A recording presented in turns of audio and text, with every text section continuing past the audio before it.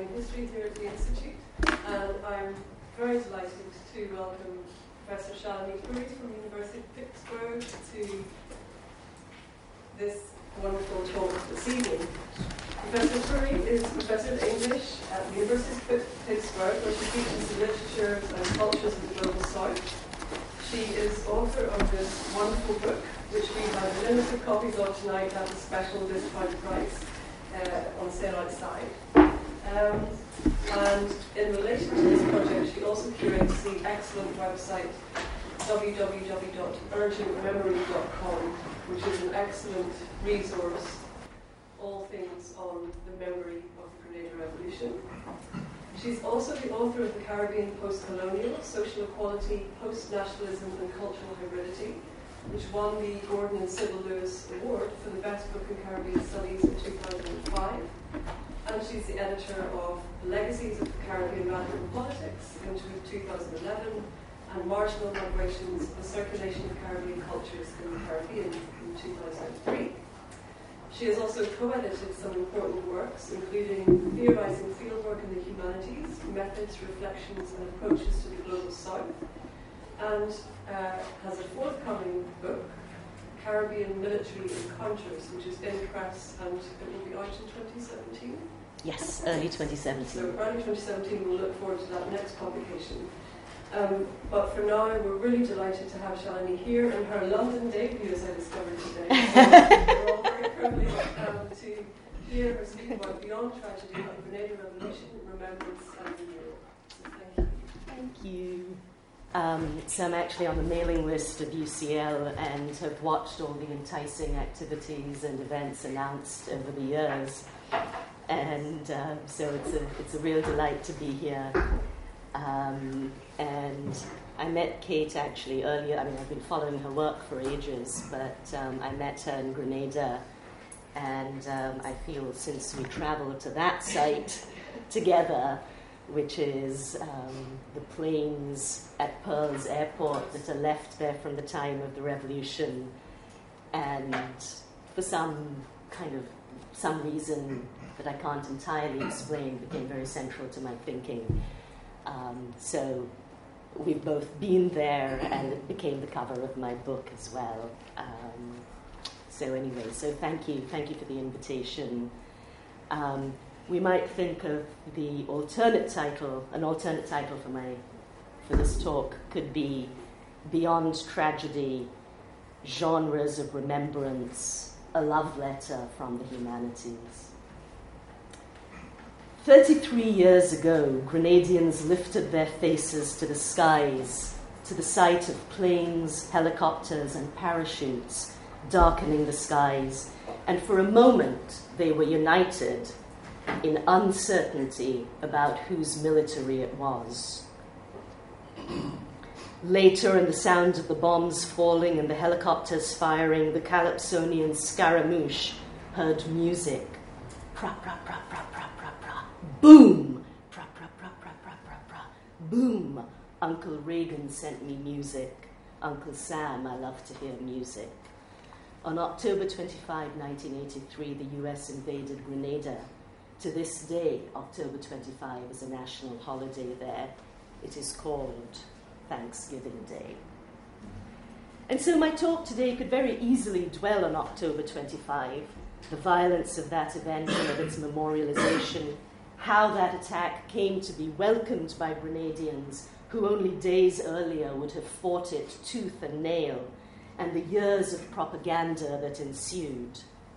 That's a wall at Tempe that is still painted like this. That's a comic that was distributed. It was made by the CIA in collaboration with a detainee of the revolution.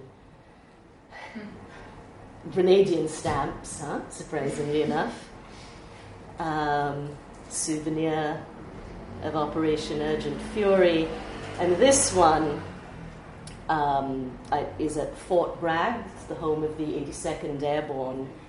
And I learned that they have a chapel there, and there's a stained glass window that commemorates various US invasions. So suffice it to say, there are a lot of windows.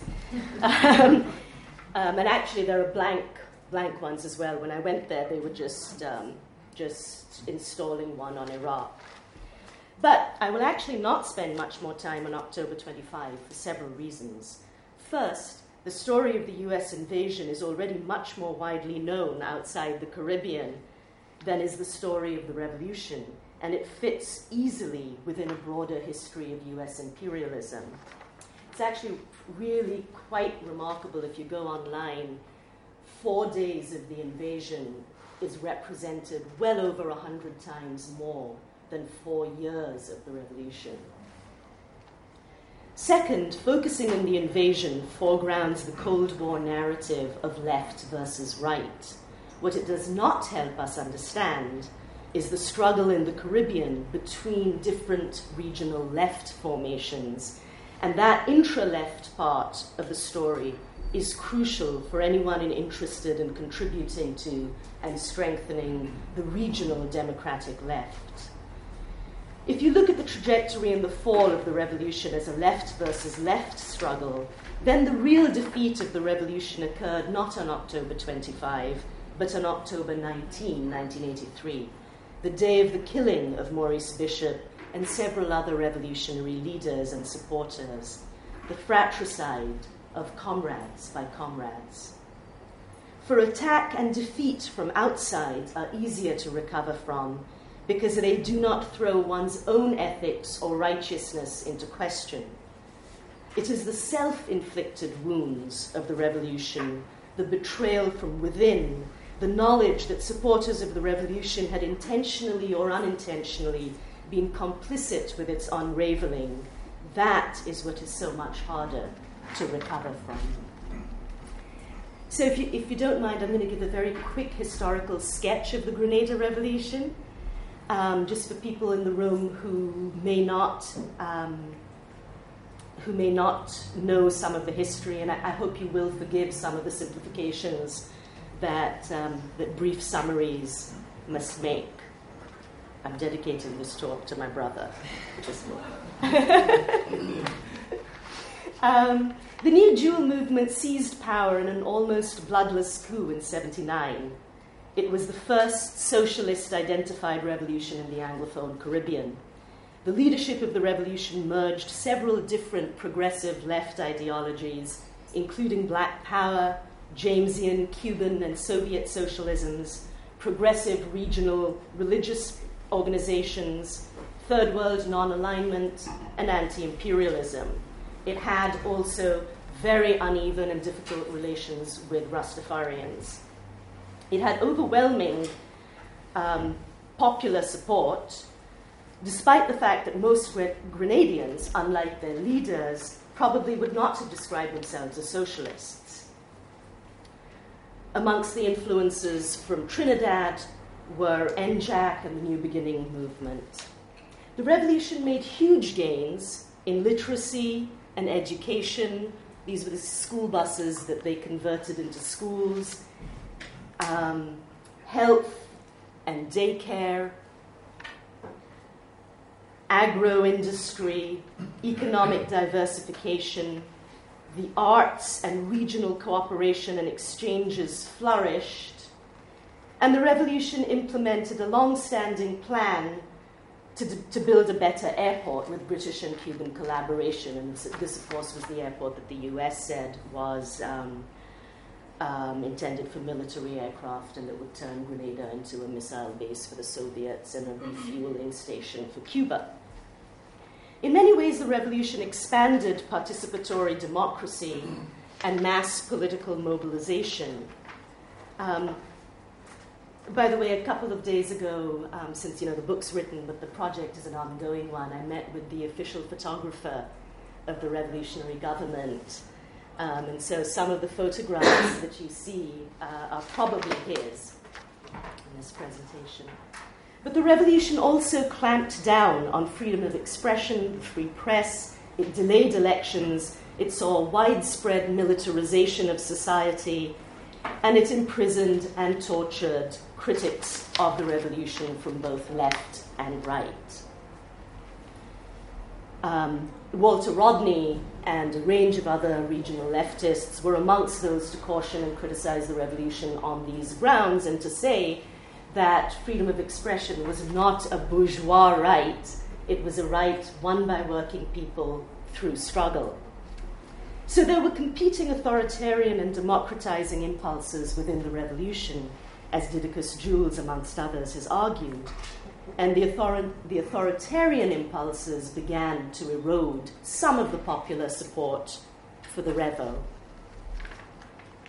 By 1983, in a global context of an economic downturn, an increasing distance between the party and the people, a split developed within the NJM, which had remained a vanguardist party long after seizing power.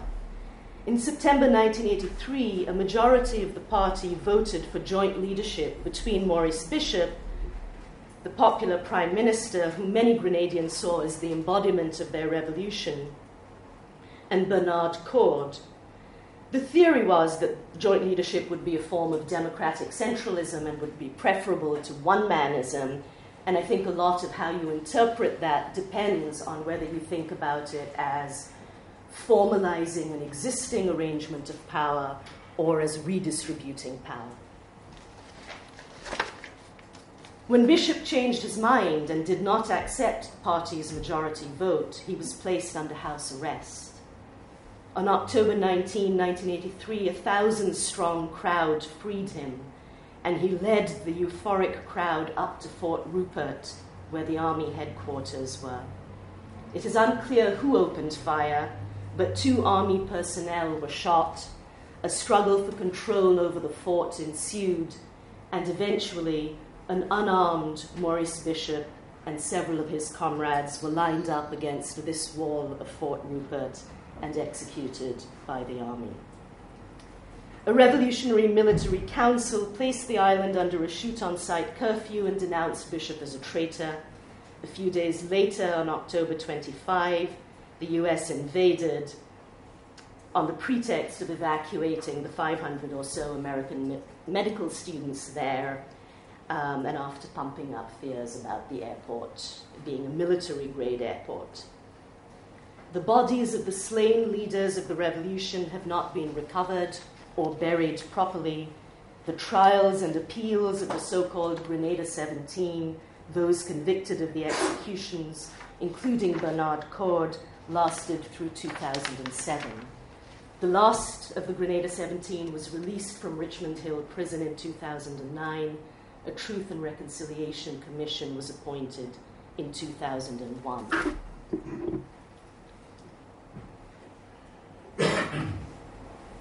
Where to go? Where to go from here? I believe that a redirection of the scholarship on the revolution and the memory of it would help. Scholarship to date has been overdetermined by several things. First, as I have pointed out, Cold War historiography, which focuses on the global geopolitical context and neglects the range of local Caribbean agendas. And this is one instance in which there was a big gap between the metropolitan left and the Caribbean left. These were recovered from Pearls Airport. That's a US Defense Department photograph, kind of proof that the invasion was needed. Second, the focus of scholarship has largely been on the leaders of the revolution. And this is partly because much of the work on the revolution has come from social science disciplines that have tended to focus more on state and party and formal institutions of government. But in addition, much of the thinking has been haunted by the question, Bishop or Coard? That parsing of sides that fractured families and nation. And in retrospect, how ironic does this photograph become, this photograph that was meant to work towards the unity of the party, and in fact, it was precisely that split. To some extent, the decades-long trial and appeals of the Grenada 17 contributed to locking the discussion into these terms. And finally, the fact that the slain leaders never received burial and the absence of memorials that acknowledged the revolution also contributed to a leader-focused memory.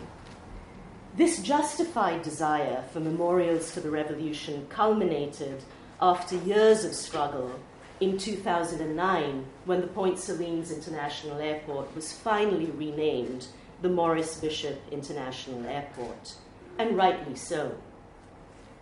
I don't in any way make light of the need for memorials, nor of the agonized self-questioning about which side was right, especially for the generation that participated in the making of the revolution and knew the leaders personally.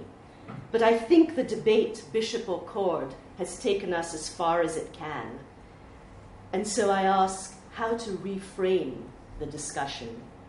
What genres of memory might help now? And this brings me to my third point, which is that memory of the revolution almost always begins with its tragic fall and reads backwards from that tragedy. I think this is what we were talking about just before. And the tragedy was profound and spectacular. The shock was devastating, and people live with it to this day.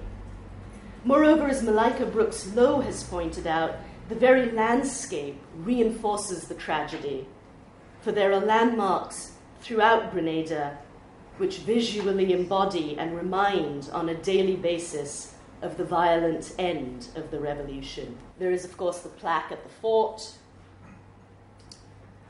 This is Fort Rupert, now Fort renamed back to its colonial name, Fort George, viewed from Fort Frederick, and you can just see the side of a little bit of Richmond Hill Prison. That building is called the Lion's Den, which I don't know what to make of that name. There's also the fort ramparts, off which people leapt to escape the mayhem on October 19th. These are paintings that, again, remember the tragedy, right? And this one by Knut Kalist combines the invasion up above, the people leaping off the wall, which is really a kind of, I don't know, it's sort of an icon. It's just part of the collective unconscious, I think. And here are the people being killed on October 19. Here's another. There are just image after image, poem after poem returns to that moment. And that's a kind of stylization of the people jumping off the ramparts, transformed into flowers. In addition, there were, at least until 2007, the scorched and bombed ruins of Butler House, the headquarters of the PRG, People's Revolutionary Government, the remains of the mental asylum which the US bombed. But there are few visual reinforcements, few visual remnants of the accomplishments and achievements of the revolution, especially before the renaming of the airport. So while several policies of the revolution are still in effect, from the national insurance scheme to paid maternity leave, and though many of today's leaders in Grenada were educated during the revolution, and hence Mr. X's Calypso, I don't know if you heard it earlier, called It Can't Done, like Revolution Can't Done. There's not a lot of visual memory of it left. Yeah, so there's not a lot of memory of, or visual memory of the achievements of the revolution left. No museums, no schools, no buildings named after it. Only the Maurice Bishop Highway, and even this modest sign on the roundabout disappeared a few years ago. The airport's renaming, too, simultaneously celebrates achievement and mourns loss. But it was important precisely because it enabled a public space for doing both of these things. Tragedy and memorials are cousins. Memorials manage mourning. They name the dead to console the living. For years, such consolation was afforded only for fallen American soldiers. While there are memorials to the Grenada Revolution outside Grenada, a highway in Martinique, the Maurice Bishop House in Hackney, where I went just a few days ago, a Maurice Bishop bust in Santiago de Cuba at the Casa del Caribe, and unofficial personal memorials And what I find beautiful about this, which is in the graveyard, of course there's no body in the grave, you can see Fort George in the background. But what I find moving much more than the actual image is the fact that you can see candles there, you can see the candle wax, so it's kind of a living monument. It's only through persistent struggle that existing official Grenadian memorials to the revolution have been achieved, whether the plaques at the fort, or the airport, or the gravestone of the PRA soldiers who lost their lives during the US invasion. This was put up only in 2013. Or the memorial to Cubans who died during the US invasion, which was put up October 25 of last year. People often argue that the renaming of the airport and proper burial are ways of bringing closure to a troubled chapter, but I believe that they could be openings to a different chapter in the memory of the Grenada Revolution that could free memory from its focus on leaders and rechannel it towards memory of the many ordinary people who together made the revolution with small daily acts of imagination, struggle, and creativity. People who live and work today. Grenadians who left secure jobs to flock to the revolution or people who came from St. Lucia, St. Vincent, Jamaica, Cuba, England, the US, India actually too. And I think not only of the Cuban internationalists who died on October 25th, to whom there is this memorial, but of the Cuban internationalists who lived and worked for Grenada for years before returning to Cuba. And so I feel surely death need not be the primary measure of revolutionary commitment. I could not help noticing that the new Cuban memorial in Grenada made room for the dead by uprooting the living tree in the shade of which living people gathered and communed before the space became an official memorial. I don't know if any of you were in Grenada in those years, but I'd be very interested to know whether that tree in Gorion Park was there at that time. I think the surrounding might have been made later, but... And so I wonder, what would a public memorial to the revolution look like that was not organized around loss and mourning? What would a memorial look like that was devoted to the living in all their diverse relations to the Grenada Revolution? Just as important as the state's renaming of Grenada's airport is the anonymous graffiti that says, March 13 is our history, or Grenada, Cuba, friends forever, or at the fort where Bishop was killed, no pain, no gain, brother, rest in peace, I love you, Maurice. And so as I think about memory, I think not only of what tragedy as a genre makes visible, but also what it renders invisible. Tragedy forgets the genuine joyfulness and profound creativity of the revolutionary years, not unmixed with authoritarianism and militarization and error, to be sure, yet unparalleled in many ways in what they were able to accomplish and the way it energized an entire generation.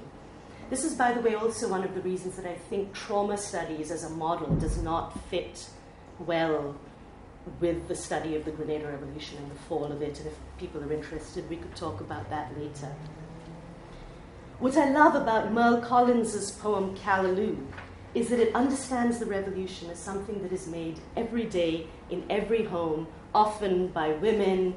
There's no set for callaloo, there's no set recipe. You kind of improvise this delicious dish with whatever ingredients you have at hand. And that is a beautiful model, I think, for a creolized Marxism or for the Grenada Revolution.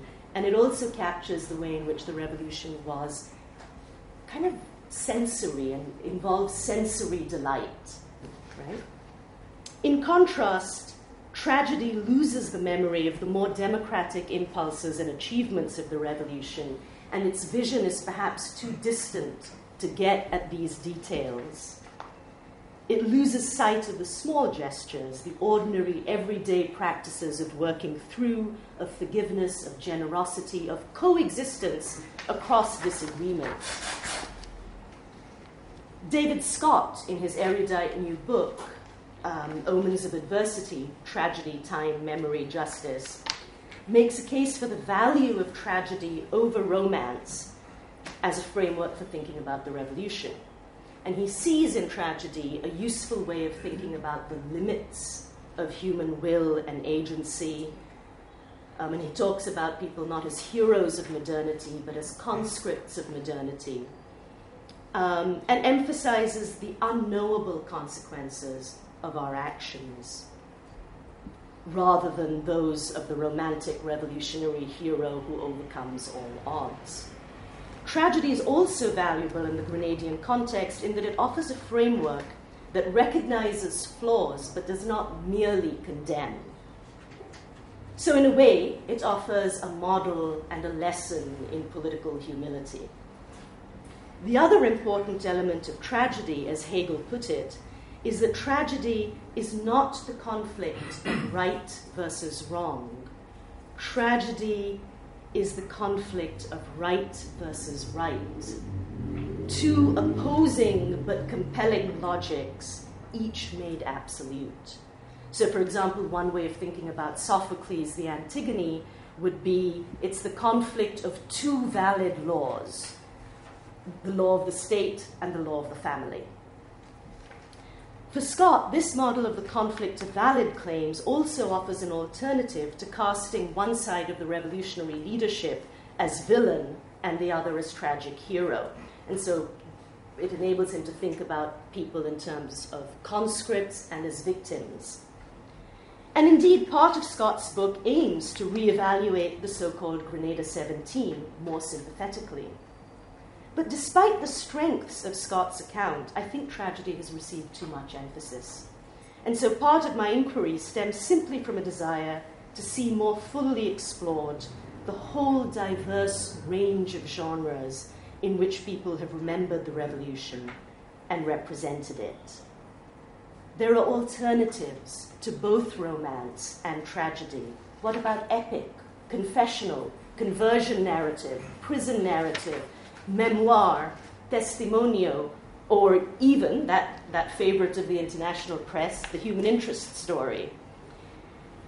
David Scott's work might help think anew about who the tragic heroes actually are, but it does not fundamentally break with the focus on heroes or with the big man theory of history. In its place, I would suggest a more popular story. And by populism, I don't mean mere majoritarianism, which would perhaps point again towards Bishop. I would say that populism would be grounds for a less leader-centered analysis altogether.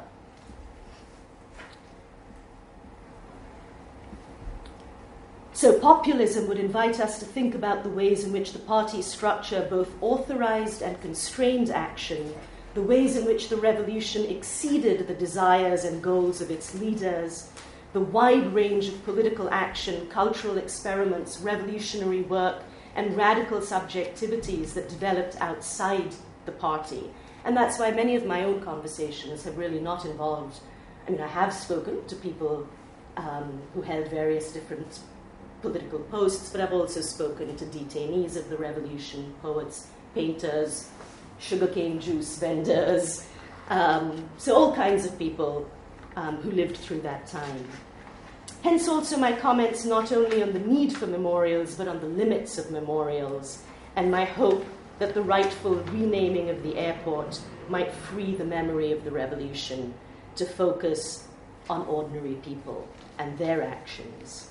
The decision that someone makes as they walk along the carronage as to whether to greet their former jailers. The imprisoned tailor, George Joseph, who refused to stitch the gallows suit for the execution of one of the Grenada 17 on death row, choosing instead to keep faith with that early promise of the revolution. He himself had been spared the gallows as a result of the amnesty of that the revolution declared when it seized power on March 13. So we need a genre that focuses not on the dead heroes, but on the living chorus, ordinary people who live on and wonder and try to make sense of that past. And so I began with this conundrum. Playing within feet of the wall where Bishop and his comrades were executed, bullet holes still visible in the basketball pole, and you can covered up bullet holes here, cemented over, also still visible. So they're a few feet away from this history, but it's unclear what their relationship is to it. Are they indifferent to it? Are they unaware of it? Are they just used to living with it? And so the question for me was what was going to be their relationship to the revolution and what was going to shape their relationship to it. The issue is not only one of amnesia, it's about the terms of the memory. So it's not currently taught in Grenadian schools, but if it were, and I think that there are some efforts afoot now to change the curriculum, what would they learn? Would they learn about the revolution as a cautionary tale? Would they learn about it in terms of larger-than-life leaders? Or would they learn about the ways in which the people of Grenada and neighboring Caribbean countries collectively transformed their understanding of citizenship and their political futures? And so over the years, I've been thinking about the revolution. I've been inspired by those who have found a transformative power in sorrow, who have made it turn, that is, who have made sorrow turn towards Grenada rather than away from Grenada and away from political reconstruction. And you may remember in the aftermath of the revolution, calypsos like Black Stalin's Ism Schism, which kind of reflected that mood of disillusionment with all organized politics. It was sort of like capital communism or socialism. Every ism needs a nuclear bomb, right? And so I think of Langston Hughes' poem Islands, a poem he wrote about Haiti, but I think applies to Grenada. Wave of sorrow, do not drown me now. I see the island still ahead somehow. I see the island and its sands are fair. Wave of sorrow, take me there. And what I find so moving about the poem is its effort to make sorrow not the force that drowns one, but the momentum that delivers one to the island. And if you move away from the obvious tragic heroes for a moment, you could think about Nadia Bishop's daughter, as a tragic figure, in fact, akin in some ways to Antigone. She's returned several times to Grenada to try to find the remains of her father's body so that she could give it proper burial. Just like Antigone, who sought only to properly bury her brother Polemics, who had been denied burial by Creon on grounds that he had been a traitor. But what did the actual Nadia Bishop do in 2008? She went to Richmond Hill Prison and she embraced her father's killer and said to him, "You were the last person my father saw before he died. You are my last living connection to my father." And she embraced him. And she went on the radio, she offered her unconditional forgiveness for the killing of her father and asked for forgiveness on behalf of her father for the lives that the revolution had taken or destroyed. In that moment, she stepped out of a tragic script into something far more extraordinary that happens in the everyday, in the present. And that makes a different set of things possible. For a long time, there was very little literature set in Grenada after 1983. That is, it might have been written after 1983, but it was all looking back towards 83. But recently, and post-Hurricane Ivan in 2004, we have seen a flurry of new narratives which take the memory of the revolution in different directions and genres, from memoir to novel to plays and films. What does Ivan have to do with anything, you might ask? What I found is that several poets and painters have found in Ivan a way to rethink 1983. For Ivan in 2004 was the biggest national crisis since 83. But the difference with Ivan was that people came together to solve the destruction and devastation. And so for many people it became a model of how to respond to crisis. The other thing that was interesting about Ivan is, for years, especially before 2008 when the NDC came to power, there was a huge public silence on the topic. And I think it's very possible that the way the landscape was devastated after Ivan recalled the landscape after the American bombing. And so there was a way in which it triggered memory. And so anyway, so Ivan seems to me to surface in a lot of the literature as a turning point in a way of rethinking. For example, in this painting by Susan Maines, which is a way of thinking about the Grenada 17, those bare 17 trees, and the thread that connects them to the landscape, rather than segregates them in prison. So the newer work includes a lot of fascinating literature, things like David Omobole's Franklin's novel Mission Betrayed, an amazing play by Uriah Peters called Redemption Time, Hewitt Lane's We Move Tonight. There have been recently, again, post-2008, there have been art exhibitions, and there was actually also, if you don't know about this amazing 34-volume, I don't know what to call it, it's a series in itself, but 34 volumes called the Grenada Chronicles, which is a series of primary sources that run from 1970 to 1983. Any comment that could be found that in some way illuminated the Grenada Revolution or documented its development. And that's by the Grenada National Museum and Anne Wilder. So what's different about this new work is not that it shares any kind of political ideology. They're very different perspectives. But they all look at the ways the revolution seeped into that untidy thing we call daily life. And so some of my favorites are in Uriah Peters' play Redemption Time. There's this account of this character, Steve, who works for the National Liberation Army, and he's getting all set to, they're training to take power on March, well, they didn't know it was going to be March 13, but they knew they were training to take power. Two things struck me about it. One, he had to take an initiation oath, but he couldn't read it. And second,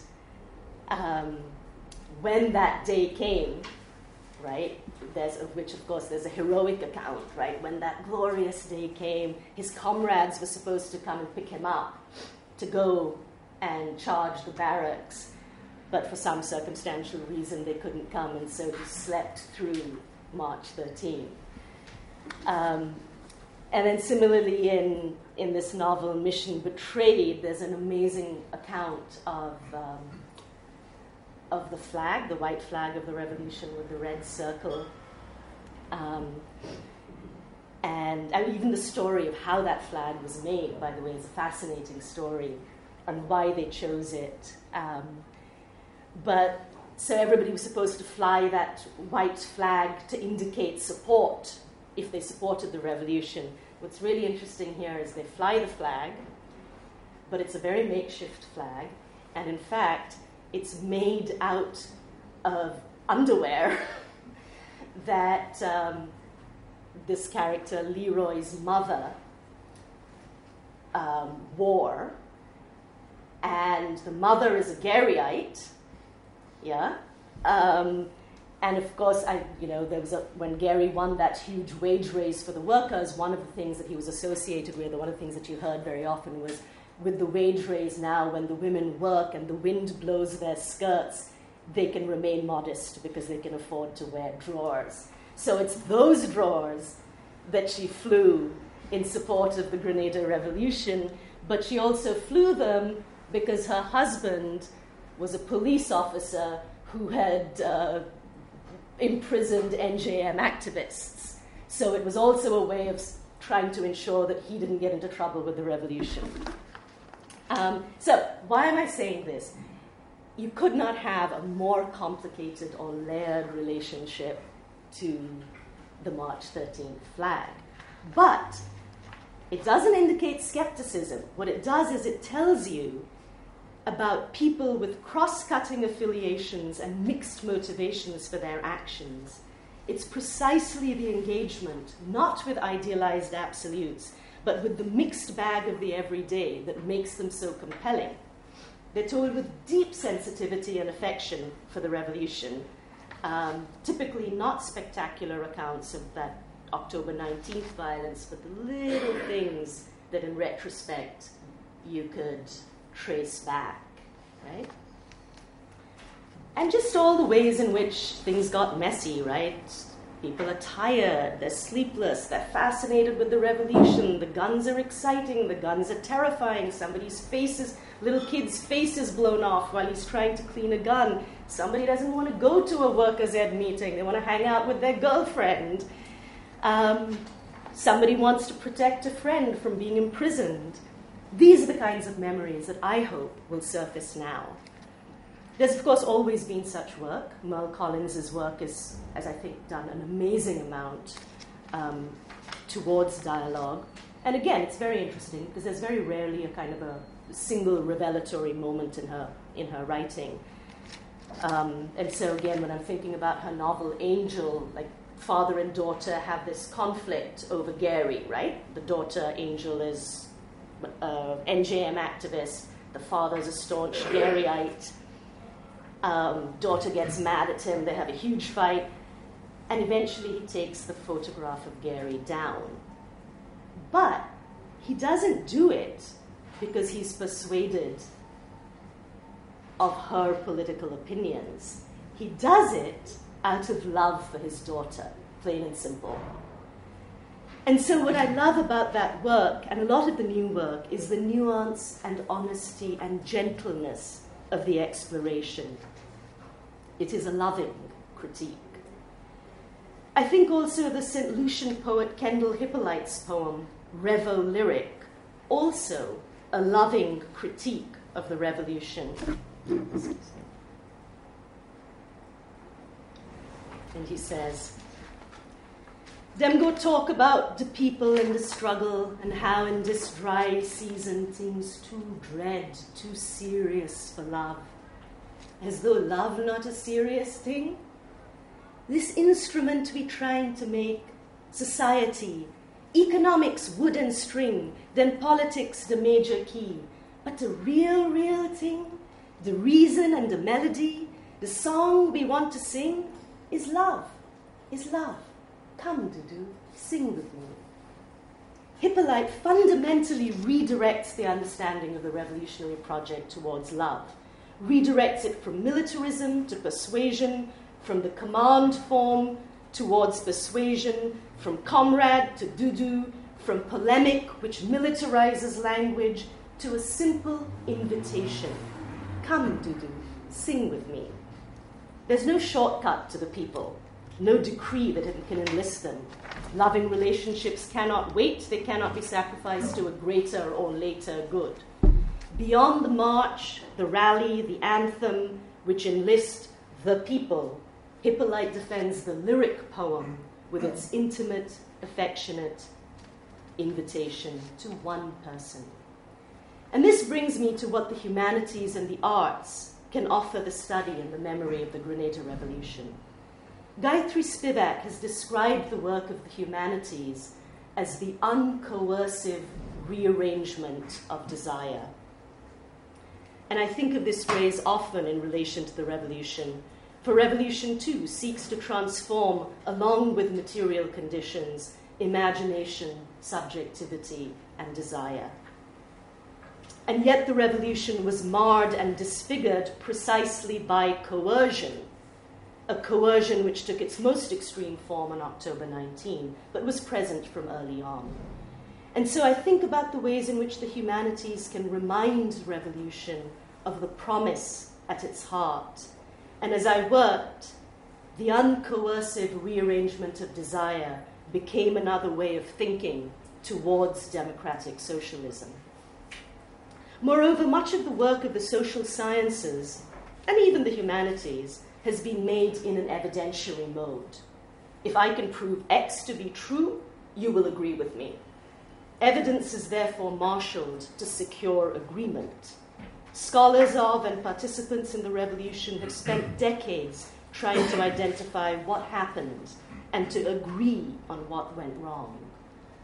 I share that desire, but I believe a yet more important question for the younger generation might be, how can we build a political future without relying on agreement about what happened? So I want to try to make space in academia not only for rational evidentiary argument and cognition, but also emotional sensory cognition. What counts as evidence varies from discipline to discipline.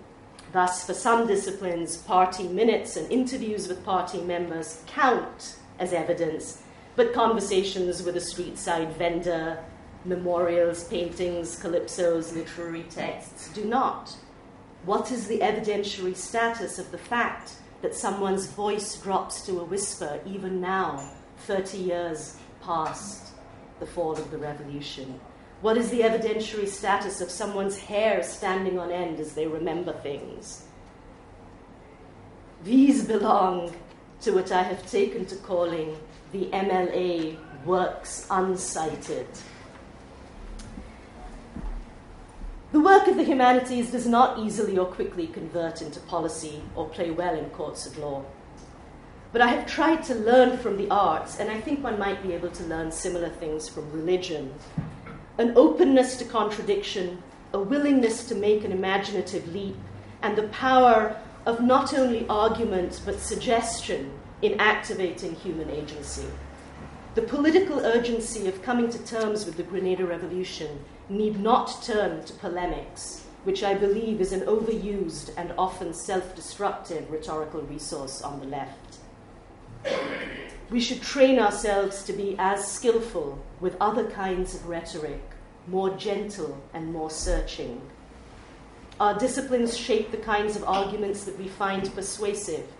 Every discipline renders something legible and others illegible. And what I want to argue, and I hope this will be of help to students and scholars in the room, is that interdisciplinarity is a way of learning to think and to listen in several different registers. To listen for what does not ordinarily or does not already fit our frames of reference. As such, interdisciplinarity is a form of political care, and gentleness, dialogue, and persuasion are political and democratic values. I carry them with me to both politics and academic scholarship. My methodology for the study of the revolution, then, is derived from the arts, but in conversation with the social sciences. This is what I have learned from the arts. That critique unaccompanied by love accomplishes very little. That multiple affiliations, revolutionary commitment, commitment to family or lover or school teacher or student, even when they are at odds with one another, are not failures of revolutionary discipline. They are acts of humanity and care. That polemic is the rhetorical sister of political dogma. That clarity and certainty have costs. I think of the hardening of rhetoric, the use of language to intimidate during the revolution, and the resolution of disagreement through force. One of the critiques of the revolution made by even those closest to it was that it over-militarized society. Polemic is a manifestation in language of militarization. Resounding arguments tend to seek only agreement and achieve either agreement or polarization. But what if the goal of conversation and of our work on Grenada is not to provide proof or secure agreement, but to make space for others' participation and others' memories? The humanities offer only this, the uncoercive rearrangement of desire. Come, Dudu, sing with me, is just an invitation, not an obligation, unarmed and without threat. There is no or else. Neither my politics nor the arts that I study, nor the demands of a collective memory project preclude my expressing disagreement, but they do lead me to phrase my disagreements gently. And so all I offer the memory of the Grenada Revolution is this love letter from the humanities. For the searching, gentle language of the arts has much to offer when approaching the wonders and the wounds of the Grenada Revolution. Thank you.